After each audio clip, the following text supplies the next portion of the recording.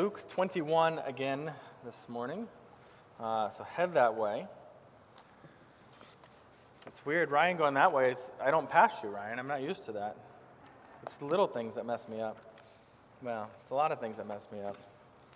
Anyway, Luke 21 this morning, as you're making your way there, there are people in the world whose whole career is to predict the future. And I don't mean palm readers or things of that nature. I mean futurists. Have you ever heard that term, futurists? It's a pretty interesting job. They're sought out by businesses and others because they systematically predict the future of economics and world politics and fashion trends and just about everything else. Some do better than others at this. It's a pretty good job because, 10 years from now, by the time they actually find out whether they're right or wrong in any way. I found their ideas pretty interesting to read, but not particularly accurate. I looked up some of them, and I did this. Rather than saying, what are they predicting from this point forward, I went back and thought, 10 years ago, what were they predicting for 2021 and 2020, actually. And here's what some of them are. One said that by 2020, life expectancy would be 100 years. Hasn't quite made it that far. It's at 77 and a half this morning. This year. So, bit off. One said paper books will be absolutely dead. It'll be hard to find a paper book. If you need one in Sam Cassing's house, there are plenty of them boxed up and ready to go. But as much as I personally love the Kindle, but in reality, physical books have made a massive comeback as far as sales go. One of them said that we are going to vote electronically from home. Close, but that did not end up coming true. Now, to predict these things is very difficult.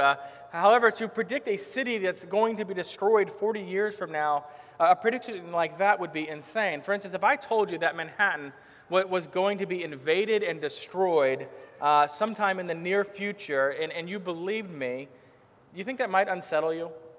I don't know if I want to do this extra project on the house if it's all going to be destroyed anyway.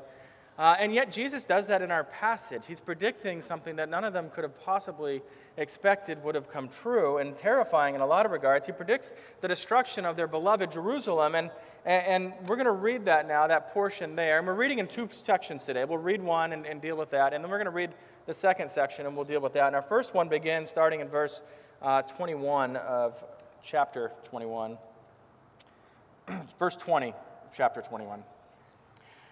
This is Jesus speaking. But when you see Jerusalem surrounded by armies, then you know that its desolation has come near. Then let those who are in Judea flee to the mountains, and let those who are inside the city depart, and let those who are out in the country enter it. For these days are vengeance to fulfill all that is written. Alas, for women who are pregnant, and for those who are nursing infants in those last days. For there will be great distress upon the earth and wrath against this people. They will fall by the edge of the sword and be led captive among all nations, and Jerusalem will be trampled underfoot by the Gentiles until the times of the Gentiles are fulfilled. The grass withers, the flower fades. Let us pray. Heavenly Father, enlighten our minds and prepare our hearts to learn from your word this morning. In Jesus' name we pray. Amen. So Jesus is a bit better than the futurists that we have today. Being divine certainly helps. In the year 70 AD, a Roman army led by Titus comes in and destroys Jerusalem, absolutely massacred the inhabitants. The Jew-turned-Roman historian Josephus, that's often quoted just because he recorded a lot of what's going on at those times, was an actual eyewitness to this event. And he describes these horrendous details. Human sacrifice and cannibalism and crucifixions and the bodies of men and women and children just scattered amongst the streets. It would have been horrible to have witnessed. But by his estimates, and these are estimates, close to 1 million were killed, and nearly 100,000 were dragged out of the city to faraway places into slavery as captives. But what about Jesus' warning, right?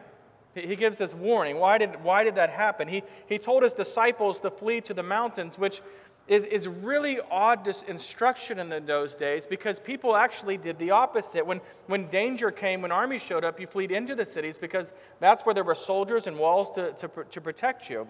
And yet, here is Jesus giving the exact opposite. When you see the enemy, run away from the city, run away from that place that you think of as safe, right? And so did the Christians in Jerusalem obey the Lord's words here? I found it interesting to see this in history. They did. They absolutely did. And again, Josephus, who's not a Christian, said the Christians, and this is a quote from him, they swam away as from a ship about to sink. He also says very few of those who profess faith in Christ were counted among the dead, because they did indeed listen to the words of our Lord and fled at that time. Verse 22 here gives us insight to why God ordained the destruction of Jerusalem. It's vengeance, right? Which you know is the Lord's. Vengeance is the Lord's. This was judgment on both the city and the people because of their sin. Now, we've seen, as Jesus has interacted with the Sadducees and the Pharisees, as he's going through all of Luke, we've seen him point out all kinds of sin in their life, and yet the sin that is really the main, biggest sin they have is rejecting the Messiah that the Lord has sent here. Now, you see this, and does the destruction of Jerusalem sound cruel or harsh of God to you? Especially when we think of these details, right? The women and children, the streets that are even killed. Now, as we think about this, I want you to remember that it has been 40 years since the crucifixion of Jesus. I got to do it the opposite way. Since the crucifixion of Jesus to the ascension of from the ascension of Jesus until the destruction of Jerusalem at this point, 40 years. And the significance of that is that God has been patient, right? He has given them 40 years to repent of their sin, to trust in the Lord, 40 years. Plus, since the whole temple system was fulfilled, right, and made obsolete in Jesus, it had to be removed. It is of no use at this point. And it was not by Christians, but by Romans who were being used as instruments of God's justice and wrath in this moment. Furthermore, as the created, I want to remind you of this. You need to resist this inner temptation that we're going to judge our Creator. That somehow we can decide whether He is the one who's being harsh in this situation. Instead, what I want us to see when we see this is see how horrible it was, right? To see the destruction come on the Jews in Jerusalem, even to children and women. And instead of seeing this as a way of judgment, I want it to be a vivid reminder of what your sin and my sin truly deserves. That's the part we tend to miss out on. In verse 23, Jesus feels for women, right? Those who are pregnant and nursing at this time. And the reason is that in times of war like this, they are the most vulnerable to be going through that. In verse 24, we see this interesting phrase. It's honestly hard to know what the Lord means for absolute certainty with this phrase of the time of Gentiles, but most likely, this is the time that Jerusalem occupied Rome. Mark 15 records the Jews mocking Jesus for saying the temple would be destroyed. And I think this is significant because on the day that it was actually destroyed, that mockery was revealed to be foolish, right? Not a single person is laughing in the moment when his words come true. And here's why that's important for us. Many today also mock the idea of Christ returning. That is unreasonable, unbelievable. How can you possibly believe that's going to happen? And you need to know that on the last day, rest assured, there will be nobody laughing when that comes true. And yet still, there is good news.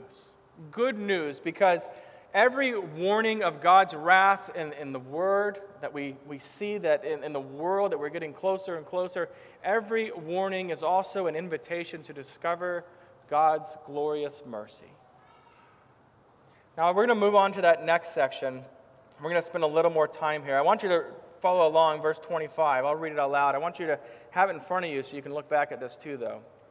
Jesus continues speaking, and he says, "And there will be signs in sun and moon and stars, and on the earth distress of nations and perplexity because of the roaring of the sea and the waves, people fainting with fear and with foreboding of what is coming on the world. For the powers of the heavens will be shaken, and then they will see the Son of Man coming in a cloud with power and great glory. Now when these things begin to take place, straighten up and raise your heads, because your redemption is drawing near." So here's what actually ties these two sections together. Whenever divine judgment comes, God gives protection to his people. The ark for Noah in the flood, the city of Zoar for Lot when judgment came to Sodom, the mountain for the Christians in Jerusalem that we just learned about to flee to when Rome attacked. And when Jesus returns to judge the world, we will continue to flee to Christ, to the cross as our only hope, as our Savior. As 1 Thessalonians 1:10 says, Jesus delivers us from the wrath to come. So this passage here is about the future return of Jesus, right? That's pretty obvious, right? In other words, this is about the end of the world as we know it. And the end of the world absolutely fascinates people. Someone told me in this regard this week, they said, I am tired of living through historic events. Right? It just seems like for the last 2 years, that's what's going on. There is this low-grade fear in the people in general that everything is falling apart. All right? Numerous environmental concerns. There is this worldwide pandemic, the protests and the riots from this past summer, the contentious election, the insurrection of the Capitol building, the record-setting cold that just blew across our land, just wreaking havoc in my homeland of Texas. And there's this sense of everything is falling apart. And this question comes up, are these signs that the end of the world, that Christ's return is near? And you know my answer, because I've told you this before. I don't know. If I'm honest, though, it seems like every other era has had reason to believe this is the same thing. I've been watching this documentary about the 1960s recently, and I'm learning about the Cuban Missile Crisis, and if I had lived during that, and I know some of you did, I would have been convinced, okay, this is probably the end. I don't see how we recover from this. Or if you're living before that, right, the bubonic plague would have seemed like the end in the 14th century. The fall of the Roman Empire would have had me convinced, yep, this is the end. Absolutely, this is it. And so is it now? Are we really near to it? Like I said, I don't know. But I can tell you one thing for absolute certainty. The end is a real thing. I can tell you the end is coming. I can tell you Jesus will return with absolute certainty. And I'll tell you something else. These scary things in the world are supposed to make us think of the coming judgment of God. That's where our minds should go to, right? Seriously, every tornado, every hurricane, tsunami, war, terrorist attack should make you remember that when the end comes, when Jesus returns, right, that this is coming and judgment is coming. It should also lead us to think of the grace of God for how patient he is. And so then, what this little passage teaches us is that when Jesus returns, it will be to your ruin or to your redemption. Your ruin or your redemption. There is no other option. Like the inhabitants of Jerusalem in that day, we either flee to the redemption of Jesus or we refuse these warnings and we end up in our own ruin. You see, the only safety is that we believe Jesus' words of saving grace in the gospel, that we trust in Jesus for the forgiveness of salvation from the wrath of God that is certain to come. Now, the imagery that Jesus uses here is really familiar, right? Or really similar to the imagery that we see in the Old Testament prophets. And we could go through a huge list, but let me just give you a few of these. Isaiah 34:4, all the host of heaven shall rot away, and the skies roll up like a scroll. Joel 2:30, and I will show wonders in the heavens and on earth, blood and fire and columns of smoke. The sun shall be turned to darkness and the moon to blood before the great and awesome day of our Lord. These images are typically metaphorical, and yet there is absolutely a literal aspect to this, right? That what God is doing is going to be seeable and experience tribulations. I mean, listen to 2 Peter 3:10. But the day of the Lord will come like a thief, and then the heavens will pass away with a roar, and the heavenly bodies will be burned up and dissolved, and the earth and the works that are done on it will be exposed. Now, verse 26 in our passage says, people will be fainting because of such great fear. Fainting because of fear. And we don't typically know fear and fainting like that.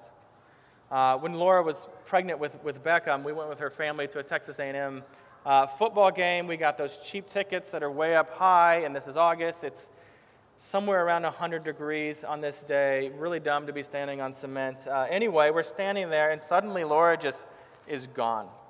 She just drops like a fly, just straight to the ground. And I thought she was dead.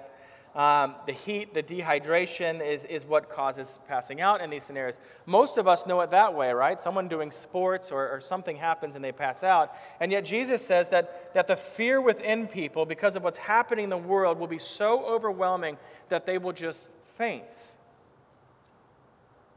Fear. Because so much of what gives them peace, so much of what gives them meaning will be lost. And because something that seems so unreasonable, so impossible within a materialist worldview will actually be occurring. I mean, look at verse 27, and then they will see the Son of Man coming in a cloud with power and great glory. Let's be honest, apart from the work of the Holy Spirit in you, that is some crazy sounding stuff. Crazy. All reality and reason is going to feel like it is shattered into a million pieces at the return of our Lord. Which is why when it returns, it's going to bring this heart-crushing fear to many. And so Jesus, here also I want you to notice, Jesus refers to himself by this term, right? The Son of Man. And I want you to know that's not a description. That is an actual title that comes out of Scripture. It comes from Daniel chapter 7. And in verse 9 of Daniel 7, God the Father is referred to as the Ancient of Days. And then in Daniel 7:13, we see this title that Jesus is using here, this reference to the Son of Man. Now listen to Daniel 7:13. It says, I saw in the night visions, and behold, with the clouds of heaven, there came one like a son of man. And he came to the Ancient of Days, that's God, and was presented before him. And to him was given dominion and glory and a kingdom that all peoples, nations, and languages should serve him. His dominion is an everlasting dominion which shall not pass away, and his kingdom one that shall not be destroyed. And so there's two things here. The Son of Man, right, speaking of Jesus, is going to receive dominion. That is sovereign authority, and the Son of Man is also going to be given glory. And listen, this is a really significant thing. It's a big deal because God does not share his glory. Isaiah 42:8, I am the Lord, that is my name. My glory I give to no other. Isaiah 48:11, my glory I will not give to another. But the Son of Man, who is Jesus, he receives God's glory. And the reason for this is because Jesus is God. Most of you know this, right? The second person of the Trinity. In other words, this title, the Son of Man, actually communicates not Jesus' humanity, but Jesus' divinity. And so it is, God incarnate, Jesus Christ, who is going to return. That is who is going to show up. And one of the more interesting things is the way that Jesus is going to show up, right? I mean, he doesn't show up in a battleship. He doesn't show up in a DeLorean. He's showing up in a cloud. Right? What a weird thing to say. Acts chapter 1 tells us that Jesus ascended, goes up, right, when he leaves, as a cloud took him away and out of their sight. It also says that when Jesus returns, he's going to return the same way, and so a cloud. Now, have you ever wondered why a cloud? What's the deal with clouds? Where have we seen clouds before in Scripture? Do you remember how God manifests himself to Israel in the wilderness? Right? I'll read it to you. Exodus 13:21 is one place this shows up. And the Lord went before them by day in a pillar of cloud to lead them by the way, and by night a pillar of fire to give them light, that they might travel by day and by night. God reveals himself in a cloud. Well, do you remember way back in Luke 9, the transfiguration, right? They're out there and they see Jesus glorified, and he's with Moses, and he's with Elijah, and Peter, bless his heart, Peter wants to make tents for everyone. Let's just live here. Let's never leave. And he gets interrupted, actually. And in Luke 9:34, but listen to this. It says, a cloud came and overshadowed them, and they were afraid as they entered the cloud. And a voice came out of the cloud saying, this is my son, my chosen one. Listen to him. When our Lord returns, as verse 27 says here, he is going to come with great glory, right? Glory that belongs only to God, and he's going to come upon a cloud. Both of these are signs of his majestic divinity. Now, let's turn our attention to that last verse, verse 28. This is really where this passage, I think, really comes alive. I'll read it in just a minute for you, but first, let me ask you this. How do you actually feel about the return of Jesus? What are the emotions you have at that? And I ask this because there are two general ways that we respond to the signs of Jesus coming, the coming judgment of God. On the one hand, we desire it or we don't, and each response reveals something about our relationship with God, whether we desire it or not. Now, most people are terrified, even some Christians who struggle with doubt about Jesus or struggle about their own the solidness of their own faith in Jesus, or who simply haven't thought through these things very well, find themselves terrified at the idea of Jesus' return. And this passage is good because it can be great help to many who are in that boat. There are other Christians who are not so much afraid of it, but they don't really want it to happen. Now, I came to faith in a dispensational Bible church. Think Rapture and the Left Behind series, that kind of thing. A lot of people had that bumper sticker that said, in case of rapture, this car will be unmanned. And the church just spent an inordinate amount of time on why they believed the rapture was going to happen soon. And I was absolutely convinced this is coming soon, like for sure, because look, there's Russia, and everything made sense the way they explained it at the time. And so I thought it was going to come soon. Anyway, as a new Christian, as a young guy, when they told me that Jesus could return any moment, I was so bothered by that. I did not want that to happen. If you had given me a vote, right, to vote, does Jesus comes back today or not, I would have voted against him at this point. And here's the reason why. Because I wanted to experience all the things in life that I wanted to experience. I wanted to get to go to college. I wanted to get married, right? I wanted to see the Astros eventually win a World Series. All these things that seemed important to a teenager, new believer. Now, I mean, I did want Jesus to return. Don't get me wrong. I just wanted it to happen later after I'd experienced all these things. I wanted the joys of life and then Jesus' return. And I felt that way because I didn't understand the joy, the surpassing, supreme joy that we will experience at the return of Christ. Joy that it's better than whatever gifts of the Lord which are, fill our lives with right now, that we live with right now. That's what I wanted. So how do you feel about the return of Christ? You see, this passage we're looking at today is about eschatology, which is just a big theological term meaning the study of last things, a.k.a. The end times. Now, there are two great errors that we make with eschatology. One is that we become so obsessed with it, so confident that we know all the details, and thus we approach the scriptures as if this was a book of clues, and we've figured them all out, and we know everything, exactly how it's going to happen, and there's this overconfidence. Now, the error that I found is this, that I found that when Christians become so over-obsessive with eschatology, they miss out about everything else that God calls us to in the Scriptures. They miss out on how to love our neighbors well, and how to share the gospel well, and how to live for the glory of God here and now. And the other error is to care nothing at all about end times. Listen, your eschatology will influence the way you live. It's not something to be just, who cares, completely about. Now, again, the other side of this is you don't have to be dogmatically solid in your eschatology. It's okay to not be convinced 100% of the various theories that exist for all the details and how everything's going to work out. But as a Christian, hear this. It is not okay to be indifferent about the actual return of Christ. It is not okay to not care about that. You see, the Scriptures speak of Jesus' return very often, and so Jesus wants you and I thinking about the return of Jesus very often. Not so we can lord it over those who, Jesus returns and we nailed it, got it right, suckers, told you there was no rapture, right? This is not so we can lord it over people someday. This is so that we can live daily knowing that this event is going to happen. So we can do what Jesus is talking about in this last verse here.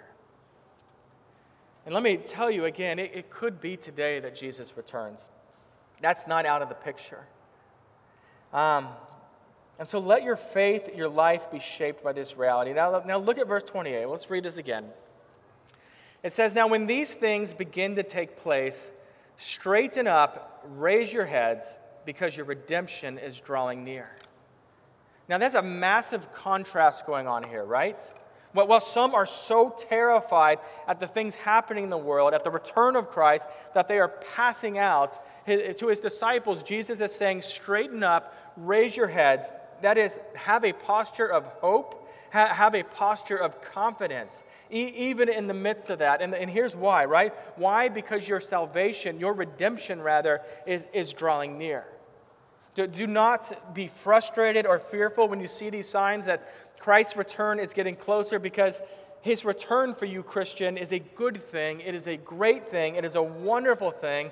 It's a little like this. I saw a headline this week that said just these simple words, and some of you will get this, some of you won't. It just said, "Pitchers and catchers report today." Pitchers and catchers report today. And it excited me, because I love baseball season, and this is the first sign, right, that baseball season, opening day, is coming soon. It is near.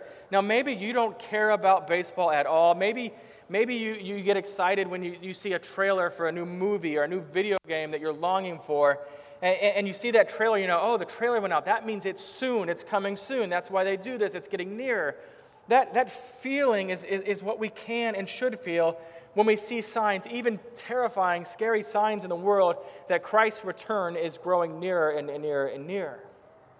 Because we know then, we actually know that the end of this world it's not the end. Right? People talk about all the things that they're convinced are going to absolutely destroy our world, and that's it. It's just, when that happens, it's done. And we know better than that. We know it's just the end of this sin-stained world, but it is the start of something far more wonderful than you can even imagine. It's when our redemption will be fulfilled. Now, in one sense, we can say right now, in past tense, that we have been saved. We have been redeemed. We will not receive punishment for our sin, and so we have no reason to fear death, right? That is a done deal, complete.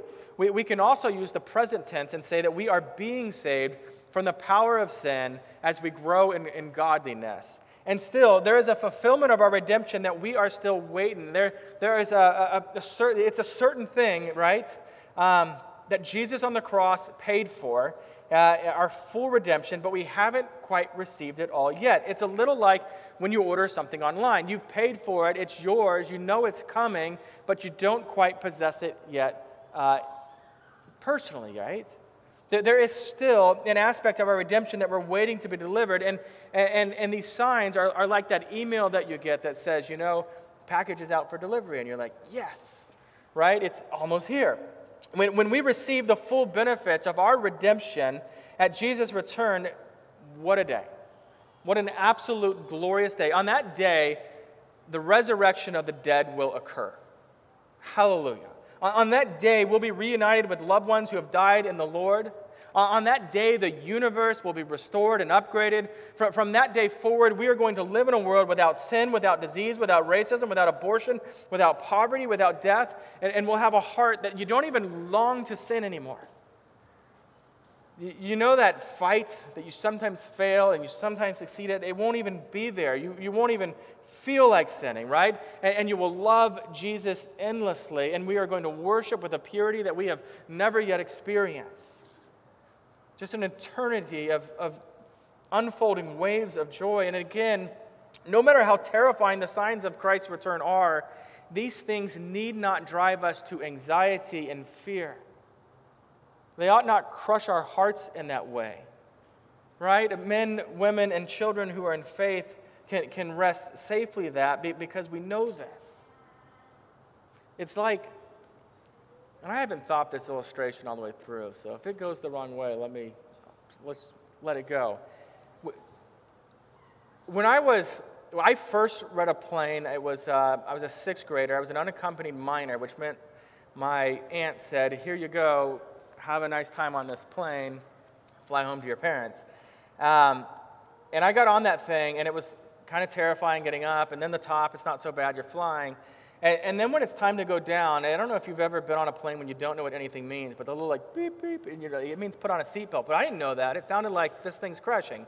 And I'm just terrified. And most of you know I still hate flying, but this is probably where it comes from.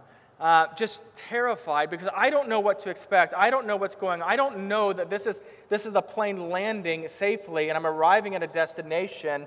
All I think is we are crashing. But I look around the cabin in that plane and I can see not everyone's freaking out like I'm freaking out. Not everyone's convinced this is a bad thing. It's a little like that, only we're the Christians, right? You know what's coming. You know what's happening.